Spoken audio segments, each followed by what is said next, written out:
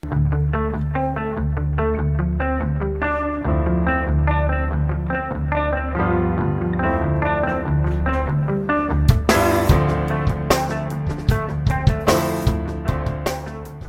to Live Talk, a weekly radio talk style show exclusively produced by Pituitary World News.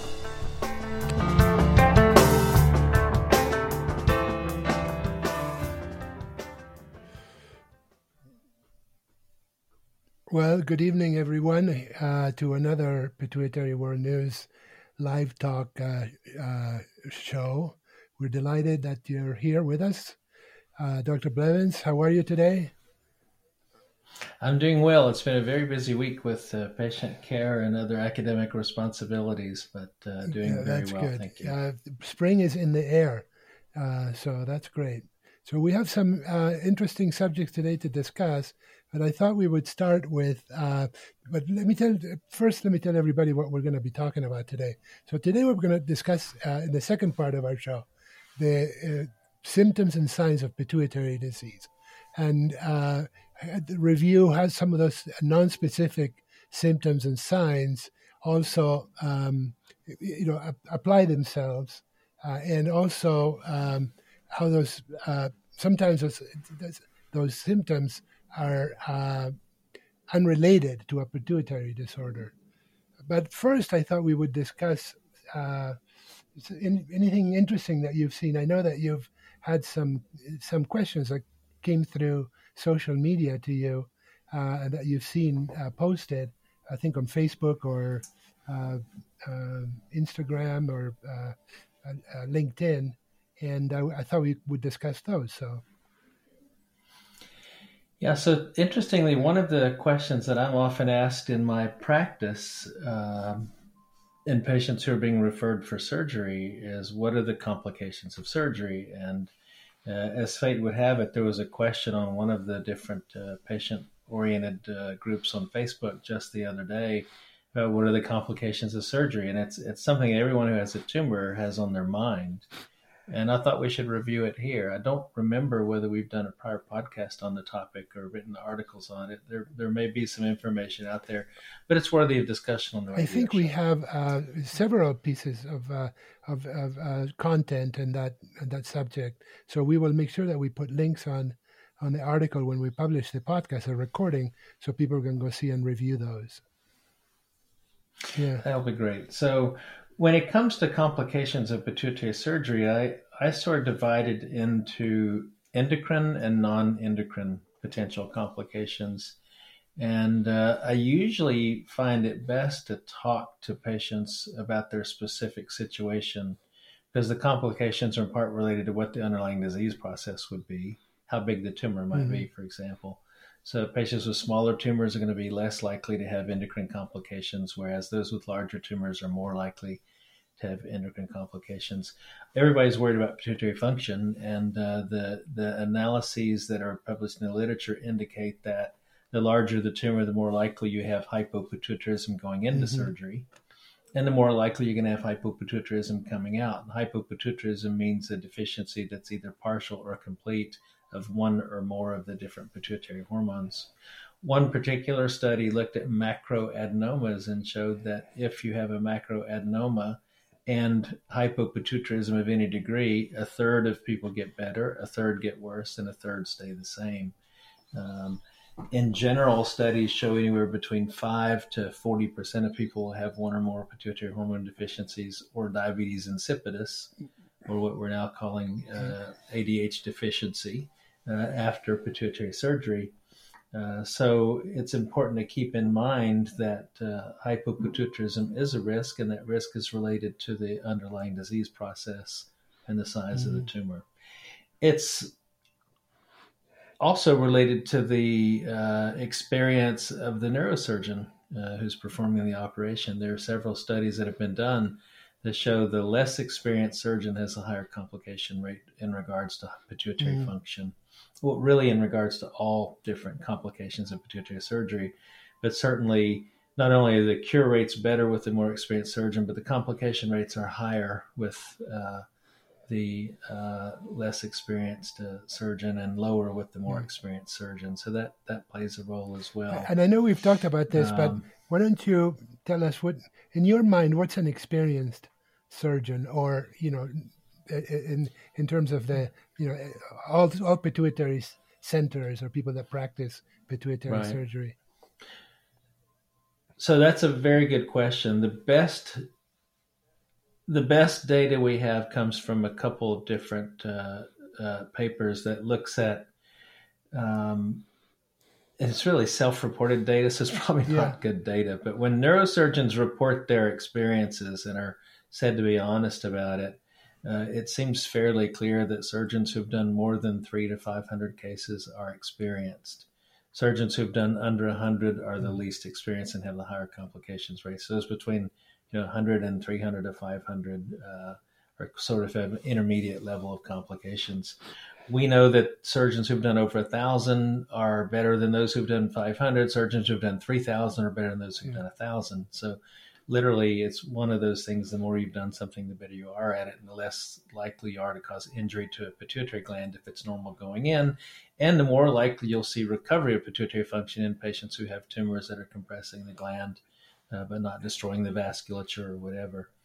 Another study suggested that a surgeon to be capable or qualified, whatever term you want to use, to do pituitary surgery should be doing more than 50 cases a year.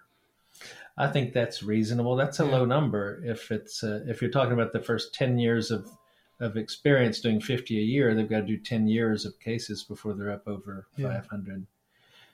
With all of that said, we had a new surgeon that we added to our group. It's been almost a year. He's excellent. He's out of his training, and he is a superb surgeon, and he's doing as well as surgeons who've done 1,000 cases as far as limiting complications and degree of surgical resection. So I think it is a numbers game, so to speak, but it also depends on the individual and their judgment and their hands and their expertise and their decision making inside the operating suite as to whether or not you're going to see hypopituitarism as a consequence of surgery. And these are really general parameters that you would say for a patient, for us to tell someone, a patient, well, if you're going to have pituitary surgery, the one question you really need to ask is how many surgeries has this, surgeon that's going to operate. Yeah. Exactly. And you almost need to ask somebody else, how good is this person? Ask an endocrinologist, what are you seeing on the other side? Are you seeing a lot of people who go in with normal pituitary function and come out with abnormal pituitary function? A couple other comments I'll make in that topic is that sometimes the diabetes insipidus, if you get that, it's going to go away. The ADH deficiency. I'm trying to get used to it. Switch my brain. The ADH deficiency, formerly known as diabetes insipidus, gets better and goes away. Probably by 6 months. If you still have it, you're going to have it. But there are reports in the literature of ADH deficiency that's resolved after 8 years from surgery. I have seen a few people who have developed sort of a downward slide of their growth hormone or the thyroid levels within the first year of pituitary surgery. Other people who've had remarkable improvement and come off thyroid hormone or testosterone within the first year after surgery. We usually check pituitary function 6 weeks after, sometimes 3 months after, sometimes 6 months after, and certainly a year later. But I think it's important to recognize that your pituitary function may slide or change within that first year after surgery. So you need to be followed fairly carefully by someone, not just rely on 6 weeks data and say, hey, I'm done. I don't need to check this anymore, because there will be changes that come later. And probably from a patient expectation standpoint, would be smart to expect that there may be some issues that they have to deal with it in terms of their function, pituitary function, post-surgery.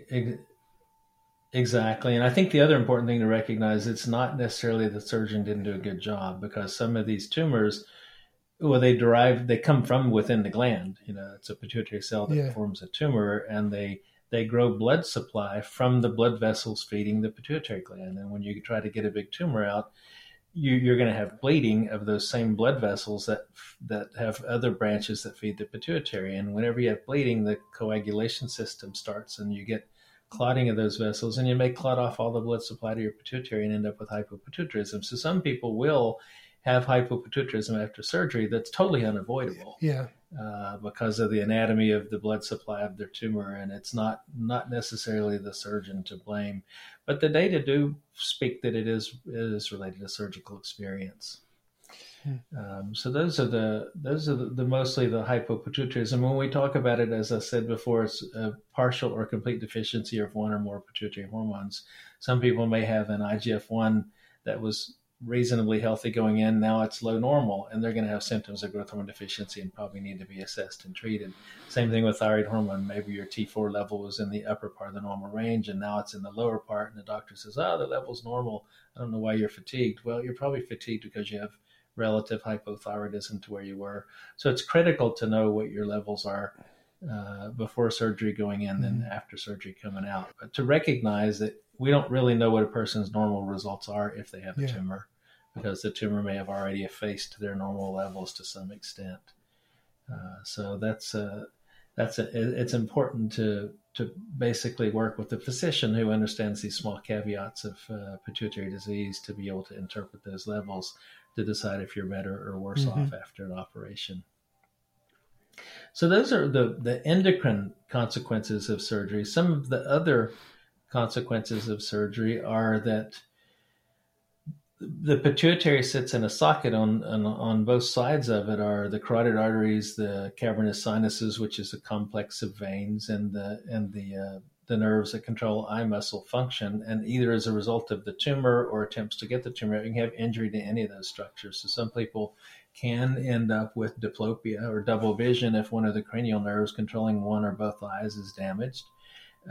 Some patients might have bleeding after surgery or even in surgery. We've seen patients who've had bleeding from the cavernous sinuses where they have to pack that off. I've testified as an expert witness in cases where the carotid artery was lacerated and the patient died, and patients going to surgery need to know that they're important blood vessels and they could be injured as a complication of surgery. But fortunately, with experienced surgeons, that's a rare complication. It did show up with inexperienced surgeons that there was a significantly higher complication rate of vascular injury to major blood vessels relative to more experienced surgeons. And it's another reason to consider an experienced pituitary center if you're planning to have pituitary surgery. So those are real and they can happen, and it's critical. It's rare that you'll see an injury to a cranial nerve, but I have seen that in my career. If a tumor extends in a cavernous sinus and its blood supply is interrupted, it may hemorrhage, and that hemorrhage is going to cause compression of the cranial nerves. I've seen people who go to surgery, they have the tumor that can't be removed infarcts and swells. They end up with double vision. And of course, the pituitary sits under the visual pathways, and some people have visual field abnormalities after surgery. It's rare, but it can happen. Most people, if they have visual field abnormalities before surgery, those visual field studies get better. But about 4% of people who have visual field deficits actually get worse at the time of surgery. And this may be because the tumor compresses the blood vessels to the optic pathways, and that getting the tumor out injures those blood vessels and can cause partial blindness or loss of vision in one eye, for example. Unfortunately, those complications are rare, but it does happen. And I think that all patients planning to undergo surgery need to understand that if their vision's affected before surgery, there's a chance it might. Usually it's going to get better. I think the data are that 80% improve, about 15% don't change, and about 4 to 5% actually have worsened visual fields after surgery. So patients need to be aware of that as well.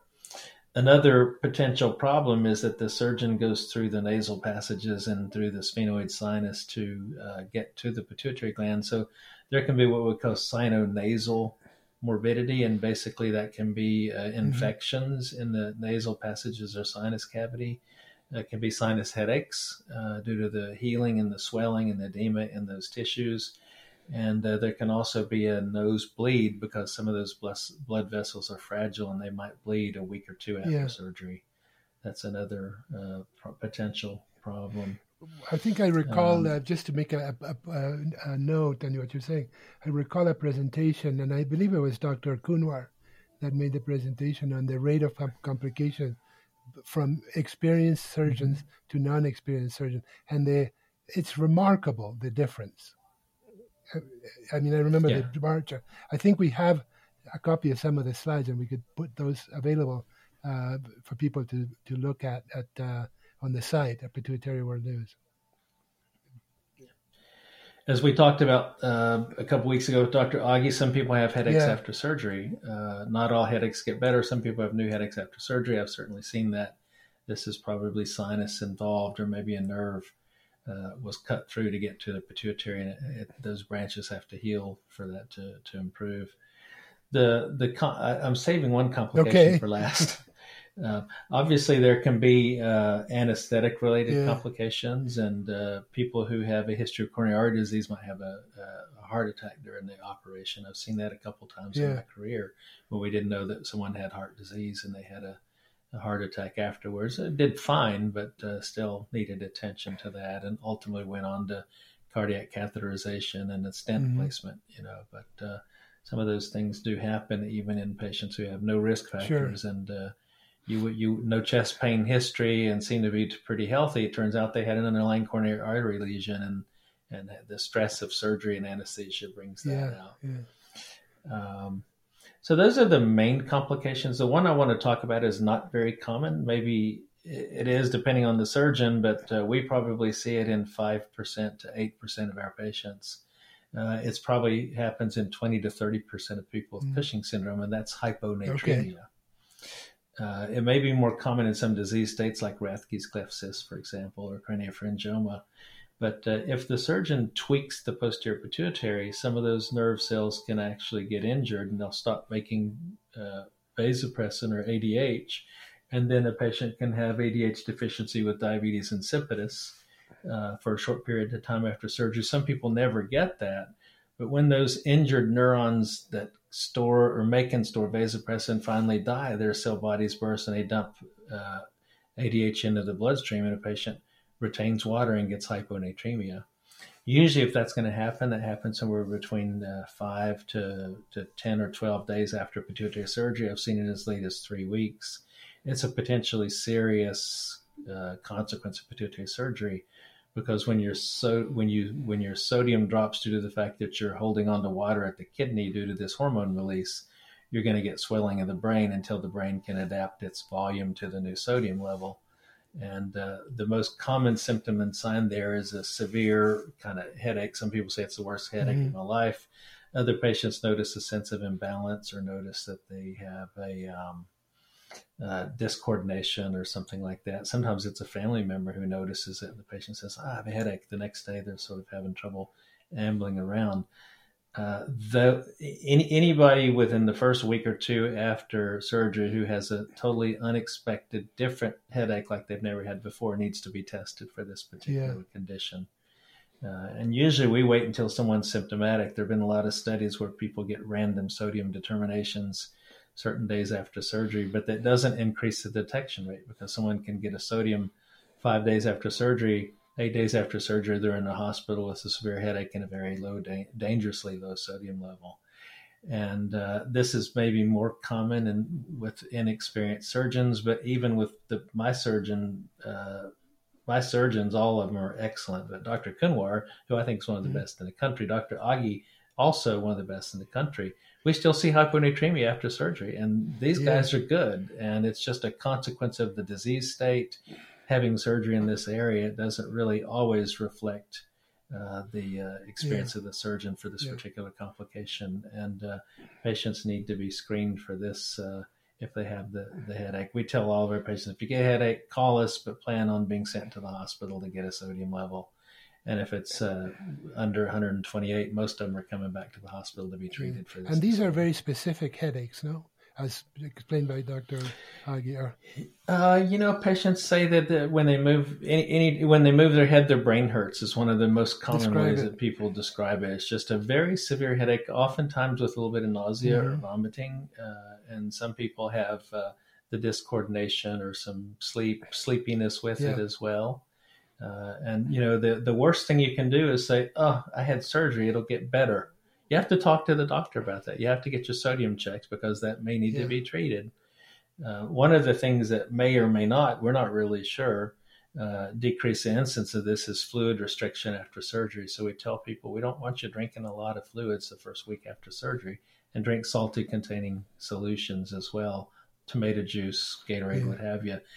That may or may not decrease the incidence of this. We don't know, but I think of any fluid as water, and any water that you drink, whether it be water in the form of milk, Gatorade, tomato juice, tea, you name it, it's all water, and coffee, it's all water, and it can all make the situation worse. So we ask people to restrict fluid for the first week or so after surgery because of that. But we've never done a controlled study to see if that makes it worse or better.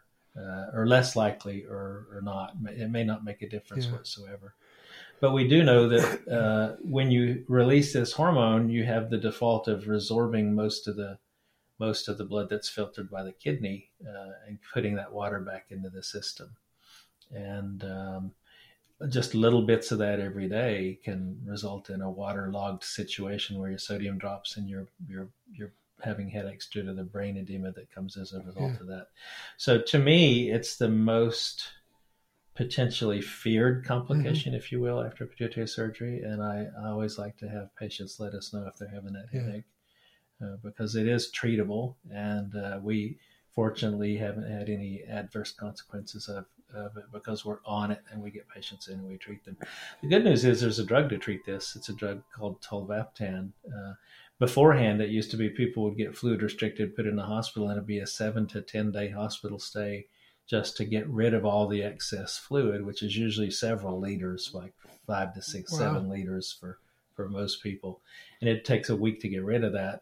First off, the disorder of retaining the water has to go away, and then you have to be negative enough over the course of time by withholding fluid intake to be able to get all the fluid out. And the usual hospitalization used to be 7 to 10 days. Until this drug came out, now it's 36 hours because the drug helps you dump the fluid. It basically blocks the actions of the vasopressin receptor and gives you a situation where you have diabetes insipidus due to a medication or an aquaresis, we like to call it. And it just gets rid of all that extra fluid, and the sodium comes up at an appropriate rate, and people go home and it never comes back. Most people require 1 dose. Some people require 2. So we have good treatment for that. That's amazing. So that means that now with that drug in 2 days, somewhere in there, you can be back home if you have this. Yeah, this exactly. That's great. Yeah. And I don't know what other neurosurgeons are telling people, but I would tell a patient if your neurosurgeon has not warned you about the risk of postoperative hyponatremia, they're not doing enough pituitary operations. So that's probably the best question to ask if you want to find out how experienced your surgeon is how often do you see postoperative hyponatremia? If they say they've never seen it, they're not doing enough pituitary cases, in my opinion. Well, I would tell you that honestly, when I first was diagnosed, I would have known none of these questions, to ask, other than I know you. Well, what we're all about at Pituitary World News is arming people with information so that they can help look after themselves, because many of them are going to be involved with teams that don't have the experience. That's precisely why I bring it up, because it's so critical. So you had pituitary surgery. I have that was probably over 1,700 pituitary surgeries ago for my practice, maybe 2,000. So I don't remember. Did you have any complications of the operation or any problems? No. Can you talk about your recovery period? The recovery was pretty normal. I remember the only unpleasant part was the dryness and the amount of stuff that was coming down through the nose, which after I learned, it's pretty typical. But no, I don't. Honestly, I don't recall any. The funny part, I always remember the funny thing, which was Dr. Kuhnmer saying, "Don't sneeze." Let's talk about that. That prompts me to mention a couple more things. Because it's funny. I thought it was hilarious because the minute he said that, I'm going, I think I have to sneeze. Yeah, And then, exactly that right. Just obviously, the then, power of well, power of I want to suggestion. explain now how you do it. So, that's pretty Yeah. interesting. Anyway, yeah, Yeah, he's better than a pollen in your yeah, nose, right? Making you want to sneeze. Yeah. yeah. So those you said some very important things that I think are worthy of mention because we get a lot of calls on it. So a lot of people call and say they have a foul odor in their nose. Nobody else can smell it, Mm-hmm. but they can smell it. This is usually dead tissue, maybe from the sinus cavity lining that's sort of rotting, and you're smelling that rotting tissue. Sometimes it's the fat pack. If they put a fat pack in place of where the tumor was to sort of help seal off the bottom of the pituitary socket or maybe treat a spinal fluid leak, sometimes it's a Mm-hmm. fat pack that's deteriorating and rotting, and you're smelling that. That usually goes away. It gets better. Occasionally, it's a Mm-hmm. sinus infection. So anytime you have that smell, if you have an associated nasal discharge that's maybe greenish, yellowish, or brownish, you might need an antibiotic for sinus Yeah. infection. So that's one of the problems. Another thing that can come through the nose is spinal fluid. So if someone has a watery, clear nasal drainage that happens within the first couple of weeks after surgery, or maybe even someone on a dopamine agonist drug to treat a prolactinoma that was huge. When that shrinks, you can unmask a spinal fluid leak. So any clear, watery drainage that's not mucousy, there's a difference between clear, watery snot and clear, watery spinal fluid. If it's mucousy like snot, that's what it is. Sticky. Some people do have what we call a vasogenic rhinorrhea, where after the surgery, as the vessels are healing, there's a leakage of tissue fluids, and it can mimic a CSF leak. But the clear watery leak that sort of like if you bend over or strain for a bowel movement or whatever, that sort of squirts out your nose, that's a spinal leak. I can't believe I didn't mention that earlier as a complication, so I'm glad you brought up the nasal stuff. And then every now and then, some surgeons use a little a biodegradable plate that they put up in the nose to help you with a fat pack to help seal things off, to heal a spinal fluid leak, or to reconstruct the floor of the sella. And some people use bone to reconstruct the floor of the sella, and sometimes those things come out. People will have those come out as well. And if you see a piece of plastic come out, it's not plastic. Your body was meant to destroy that over time. Just check with your doctor to make sure that you're not going to have a leak or some other complication of that supporting structure having come out. The whole reason that we don't want you to sneeze or to inhale through your nose or anything like that is that these tissues are friable after surgery. It takes a while for them to heal up and seal off. And if you sneeze too much, or you really should be mouth breathing and not nose breathing. But if you breathe through your nose and sniff a lot, sniffing is the worst one. Or sneezing, a lot of people will just lightly sniff to get the fluids that come through the front. You're supposed to just blot those off. The big problem is if there's even the slightest little passage through the surgical area that leads into the spinal fluid space, and this is more common when there's a CSF leak, you can actually get air that bubbles up into your spinal fluid, and it doesn't get reabsorbed from the spinal fluid all the time. It can, but it doesn't get, if the air goes in faster than it can come out, you basically get what's called pneumocephalus, which is air around and in the brain, and that can be serious and fatal. So, if you have to sneeze, direct it through your mouth. Don't sniff. Don't breathe through your nose unless you're a few weeks out, or you're sleeping or whatever. But you don't want a lot of a high flow of air coming through your nose or out your nose after surgery because of those potential complications. I've seen about 3 cases of pneumocephalus in my career. One of those was fatal. If you look at the literature, probably 50% mortality rate. So don't sneeze through your nose. Don't sniff. The instructions were very, very clear. Actually, I thought it was funny because you get that initial, the minute somebody says don't do this, you start thinking about it. And sort of related to this, other potential postoperative complications we have to think about this day and age is that if you've had pituitary surgery, don't do a COVID test through your nose, because you could literally especially if it's within 6 months, those tissues haven't fully healed. They're not strong. Your anatomy has been, especially if you had endoscopic surgery, your anatomy has been revised. you stick that thing in your nose to do a COVID test, you could stick it right through your pituitary surgical field into your brain. And that's happened. Another thing is that if you've had pituitary surgery, especially endoscopic, don't let anybody put an NG tube in. An NG tube is a nasogastric tube. And if you go to the hospital with nausea and vomiting and gastroenteritis and all of that, they may put a tube through your nose down into your stomach so that they can suck out the stomach fluid so you don't throw it up. There are cases where patients have died from the nasogastric tube being inserted into their brain as a result of the change in anatomy. Normally, when we do this, the normal anatomy is bony, so that the bony anatomy will direct the tube on down the back of the nose to the back of the throat. But if you don't have those bones to sort of resist the tube and cause it to bend and force downwards, it's going to go into your pituitary area. And so these are things that happened recently. I mean, after recent pituitary surgery. How much of a time? Usually, but I would say that if you've had pituitary surgery, you probably don't need a nasogastric tube ever. Okay. Or have them use a soft one. There are soft tubes, and the old nasogastric tubes are very, very firm and sort of like an old stiff wire that you could bend and sort of push against something and it just slightly bends. They're very, very rigid tubes. The newer ones may not have that same problem, but every tube I've seen, even of late, I wouldn't want it in my nose if I'd had pituitary surgery. Underlines how important this knowledge is, for people that have pituitary surgery and they end up at an emergency room and that they have to somehow be able to communicate with the doctors there to make sure that all of this is understood and known.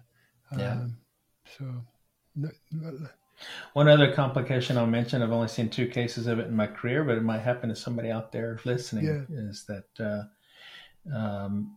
as the surgeon does the repair and gets out of the pituitary and stops the bleeding, everything should be great. But I've had a couple of people in my career, this were at other institutions, maybe once at UCSF, who developed sort of a headache and visual loss within the first day after pituitary surgery. And when they scanned, they had formed a blood clot in their pituitary socket just because of not, having more bleeding after surgery. And it formed a pseudo-tumor that compressed their visual fields and caused visual abnormalities and needed to have a repeat surgery to suck that out.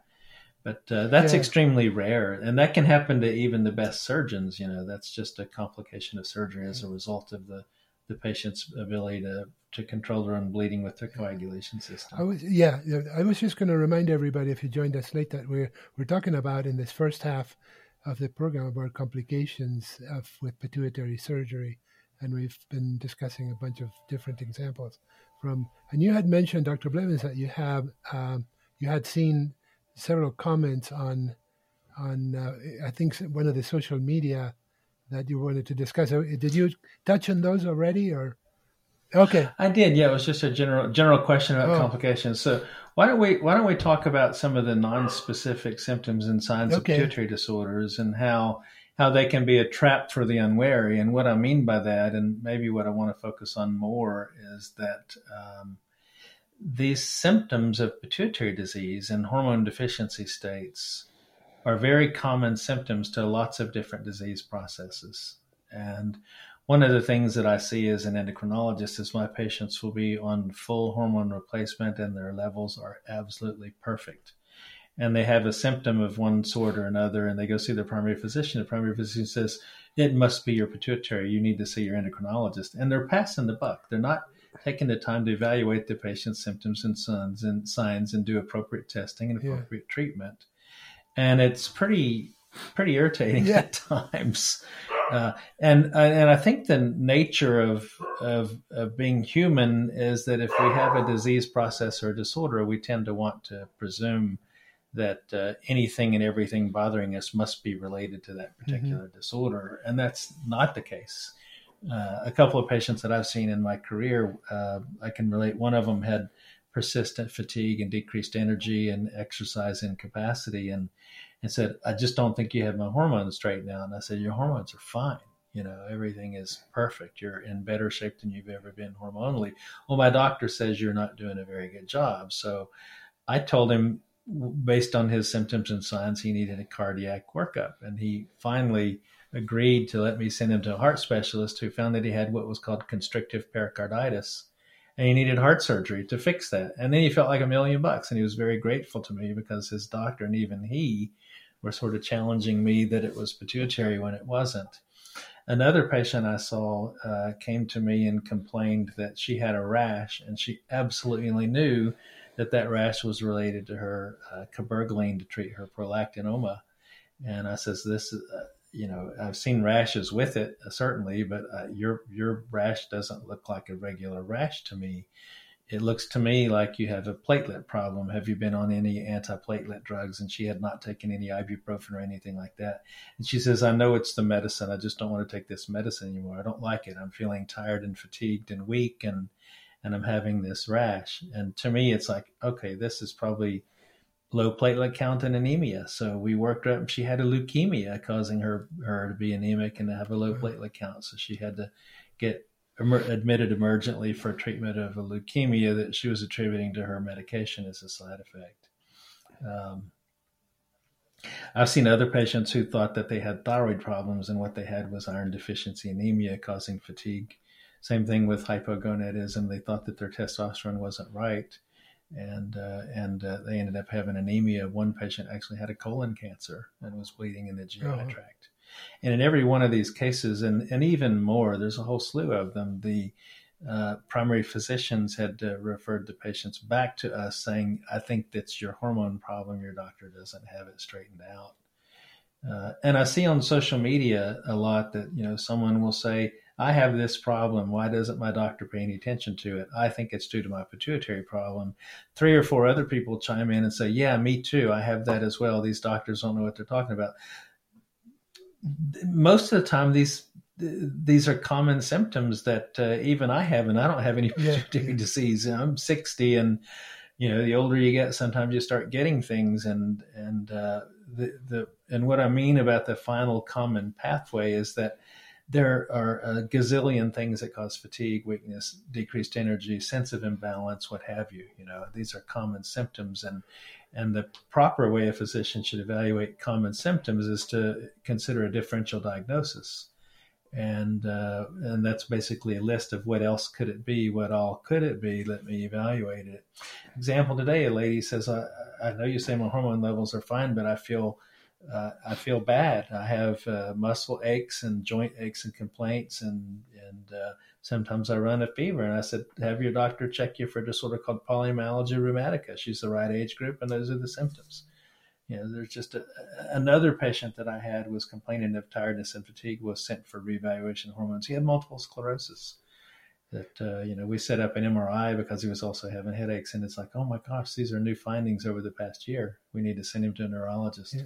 So I think it's critical to, as a patient, when you have symptoms, if you have known pituitary disease and you have symptoms and signs, recognize that you have to see your endocrinologist to make sure that it's not an endocrine problem or a hormone imbalance. Maybe you start a new drug that impairs absorption of thyroid hormone, for example, or whatever. But keep in mind that that's just part of it. The rest of it falls on your primary physician and your consultant physicians to sort of evaluate the rest of your body, because we do have these final common pathway symptoms and signs. And we've known about endocrine diseases for, let's say 100 years, maybe really a little bit more than that, since endocrinology sort of came in line. We're still learning a lot every single day. But we know a lot of the symptoms, signs of endocrine disorders, and how to sort of relate the symptoms and signs patients have to their laboratory tests. And we know that even though a test is normal, it doesn't imply that a hormone's not off, because everybody has their own normal range and things like that.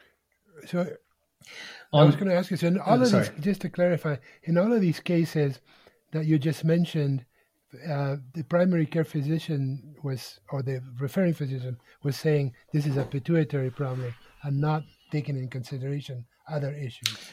Yeah.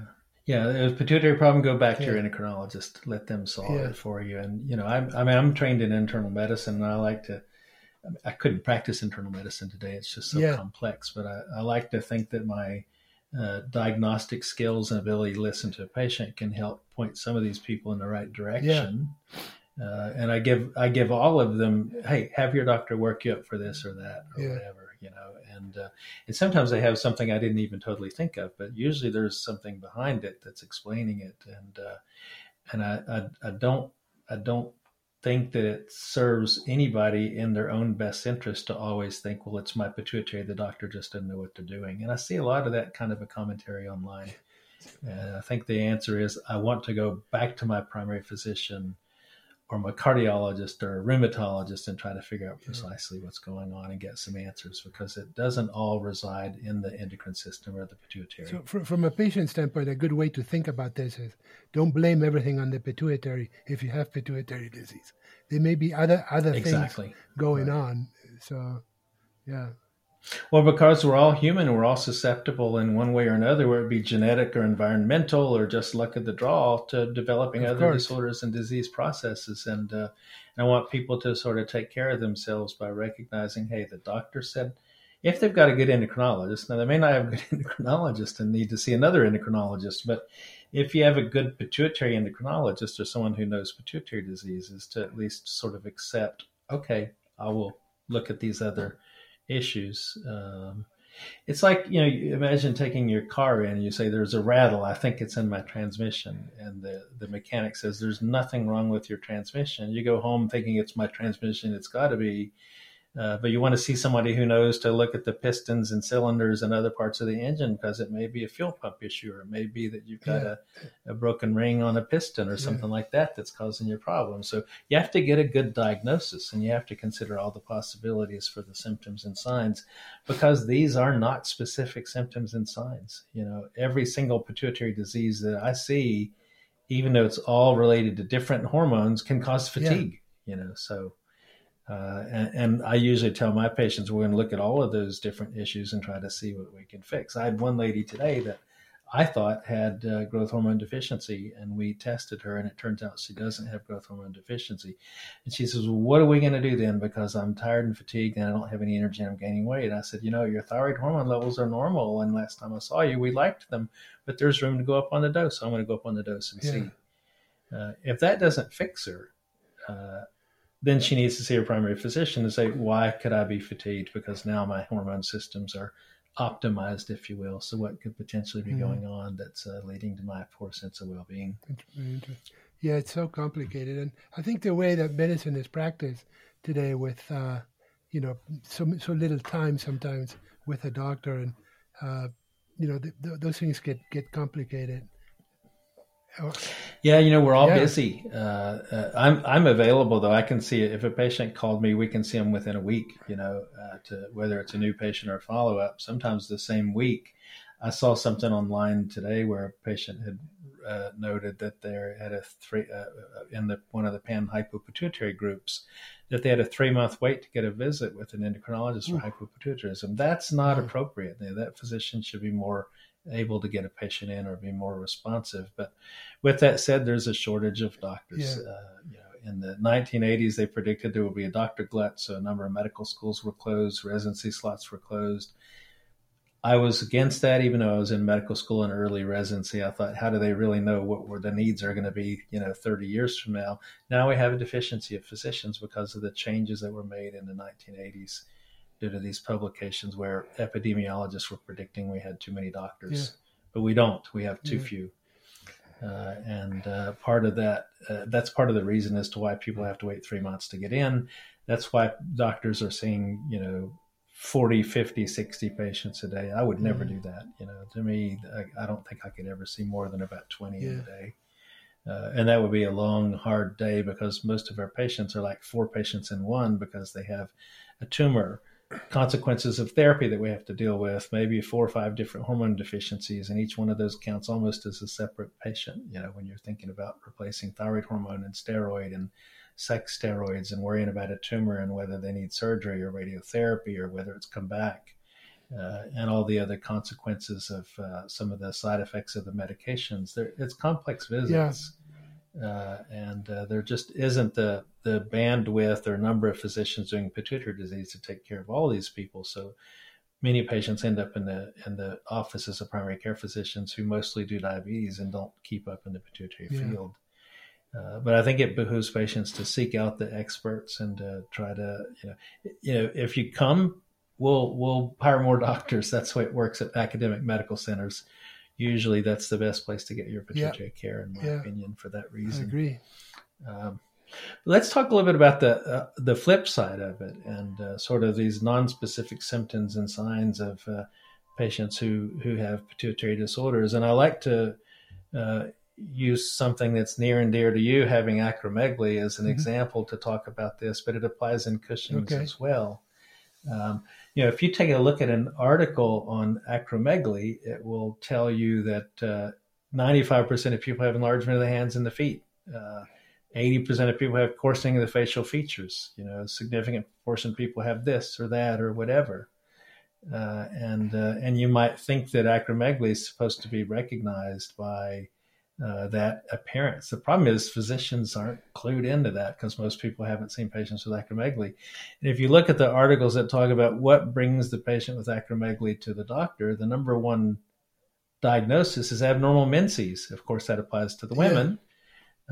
It's not that they presented with enlargement of their hands or their feet or whatever, or change in their appearance. It's they had abnormal periods, and someone worked it up and found out that they had a pituitary tumor and found that they had acromegaly. For men, it happens to be a decreased libido is the number one gateway diagnosis to having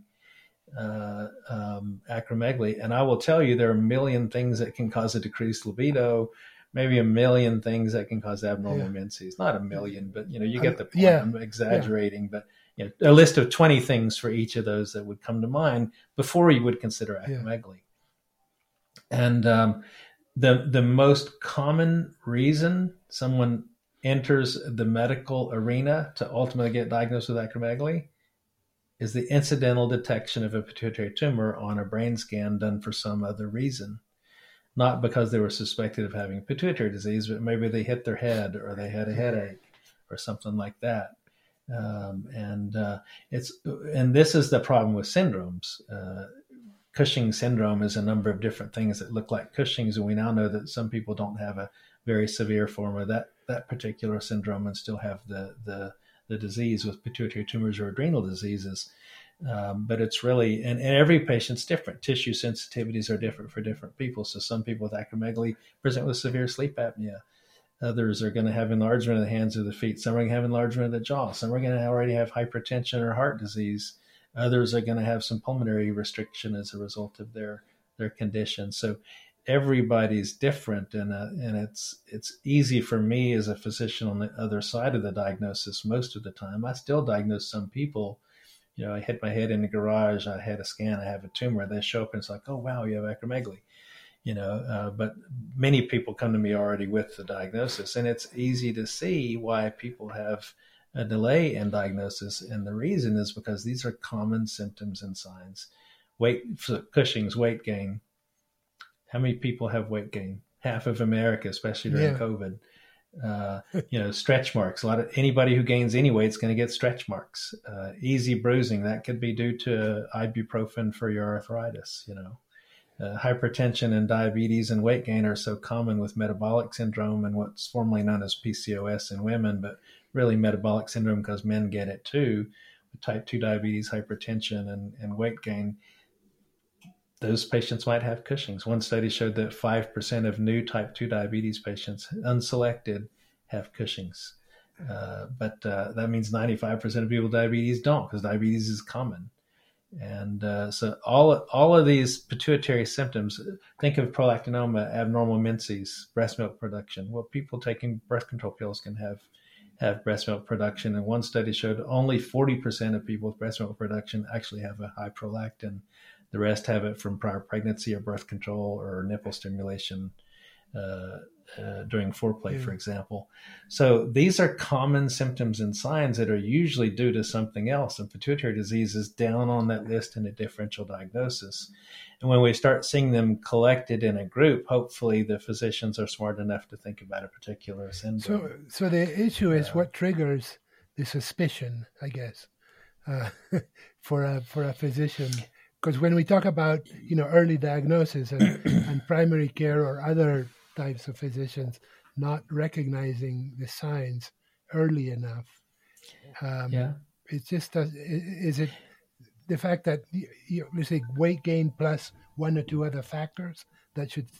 Well, that's what we try to teach. Like, say, for diabetes mellitus and weight gain or premature osteoporosis, you should be thinking about Cushing's. But what it really takes, I think, is a different type of a thinking physician. And, there are all sorts of different thinkers and different ways of learning and things like that out there. But it really takes someone whose mind works differently and thinks about broad strokes and doesn't look at us, well, you got diabetes, let's put you on insulin or an oral agent or whatever to control this, and here's how you check your glucose. You have to say, why do you have diabetes? Yeah, what's that? Let's try to figure that out. So one of the most common problems we have is that women have amenorrhea, and their gynecologist says, a lot of my women have that. Don't worry about it. Be thankful you're not having periods. That's not medical gaslighting, by the way. That's just doctors are saying what they say to everybody because they're used to the periods ultimately coming back.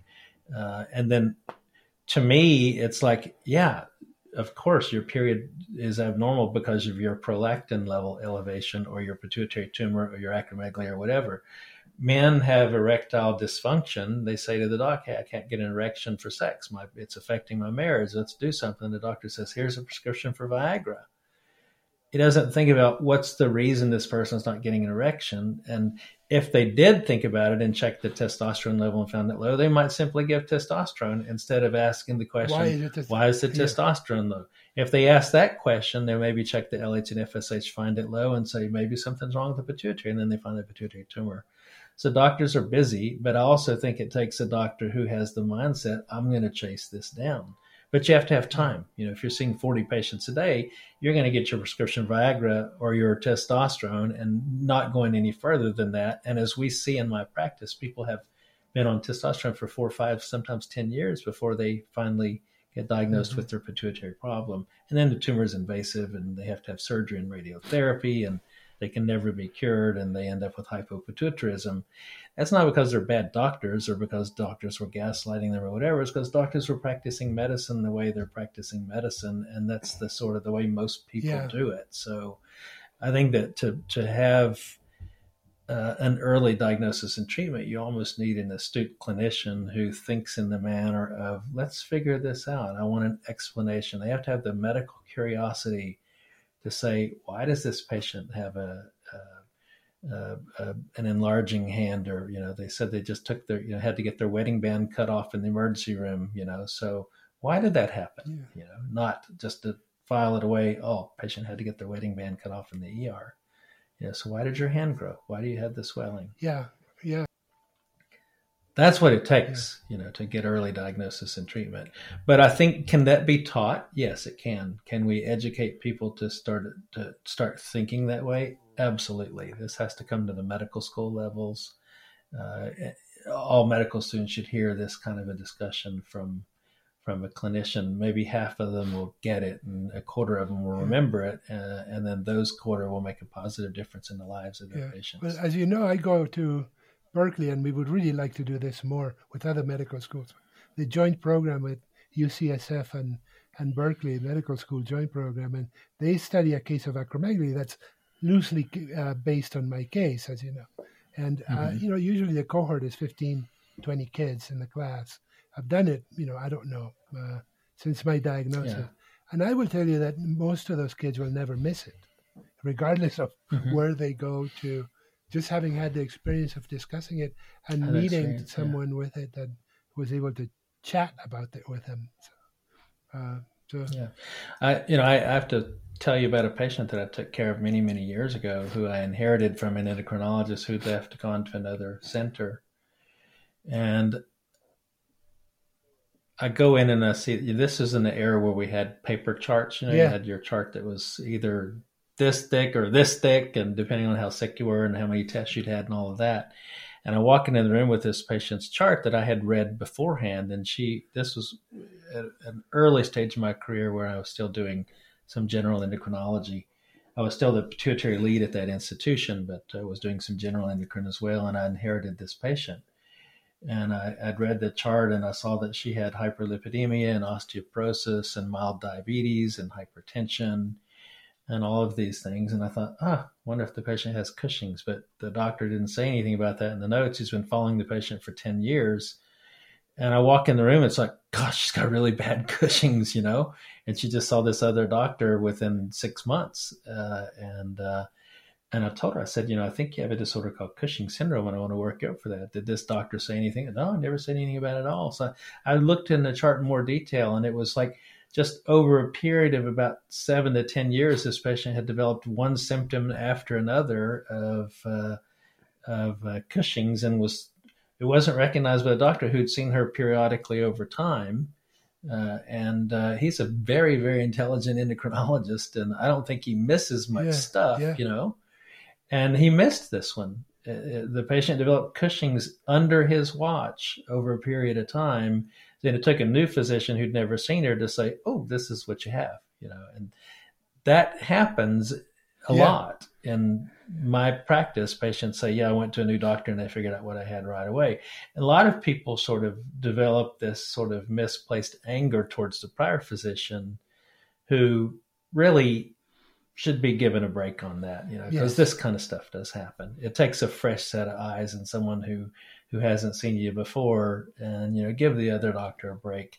Maybe they missed it because they're not smart enough, but maybe they missed it because it was creeping up and it didn't make sense to them, and they don't think in the proper way to look at a differential diagnosis and why does the patient have all these things. And I think your case is exactly just like that itself. Yeah. You probably had acromegaly building up and causing all these symptoms and signs for 25 years. And I think, and it wasn't. If you could look at my chart, which was this thick, like you said, really thick, you probably would see the development of all of these symptoms and signs that eventually led to somebody else noticed it. But, and the other doctor who noticed it, which we'll have him as a guest later and talk about it, it was obvious to him up front. Yes. So, and that's usually the way it is with many of these pituitary disorders. And it's fascinating the fact that, just doorway diagnosis. Once you see it, you don't, I don't know if that's totally true, but, it seems to me like if you see it, then you don't miss it. And as you know, my primary care physician had a second case that he immediately recognized after he had exactly. So I guess that's what awareness does. Exactly. And I had another patient with Cushing's who had been seen by a couple physicians for her weight gain and the hump on the back of her neck, and unfortunately, doctors often like to try to give an explanation for people, even though it's totally stupid. And to me, that's also not medical gaslighting. People who like to throw the term medical gaslighting around the internet really need to understand what gaslighting is all about, and why someone would be gaslit in the first place. Doctors generally are not going to gaslight patients. They may make up stupid excuses and things like that, but believe me, this patient was told, well, haven't you had a few accidents before? Maybe your body's growing extra fat to protect your spine. I think that's just stupidity and idiocy, lunacy, not gaslighting. But she ultimately went to see another endocrinologist at the institution that I was seeing, who told her, no, at least you don't have diabetes. I don't know why you're gaining weight.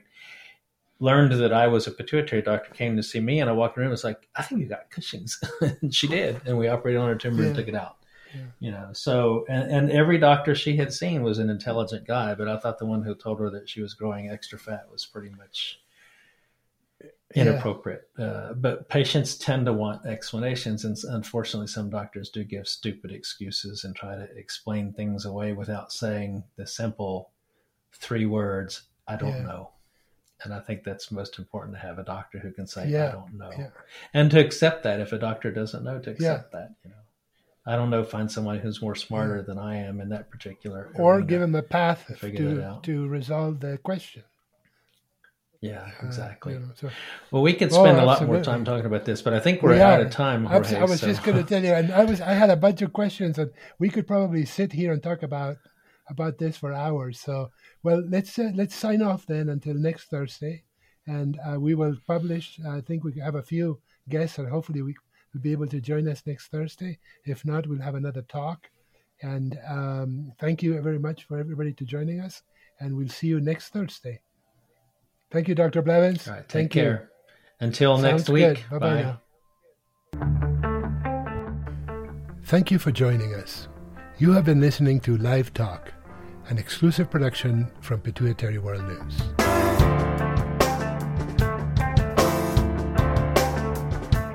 Pituitary World News is a non-profit organization supported by a variety of organizations, foundations, and from people like you. We encourage you to participate by joining us to spread the word about pituitary disease. And if you'd like to donate, please go to pituitaryworldnews.org and click on the Donate button. Thank you, and thank you for listening.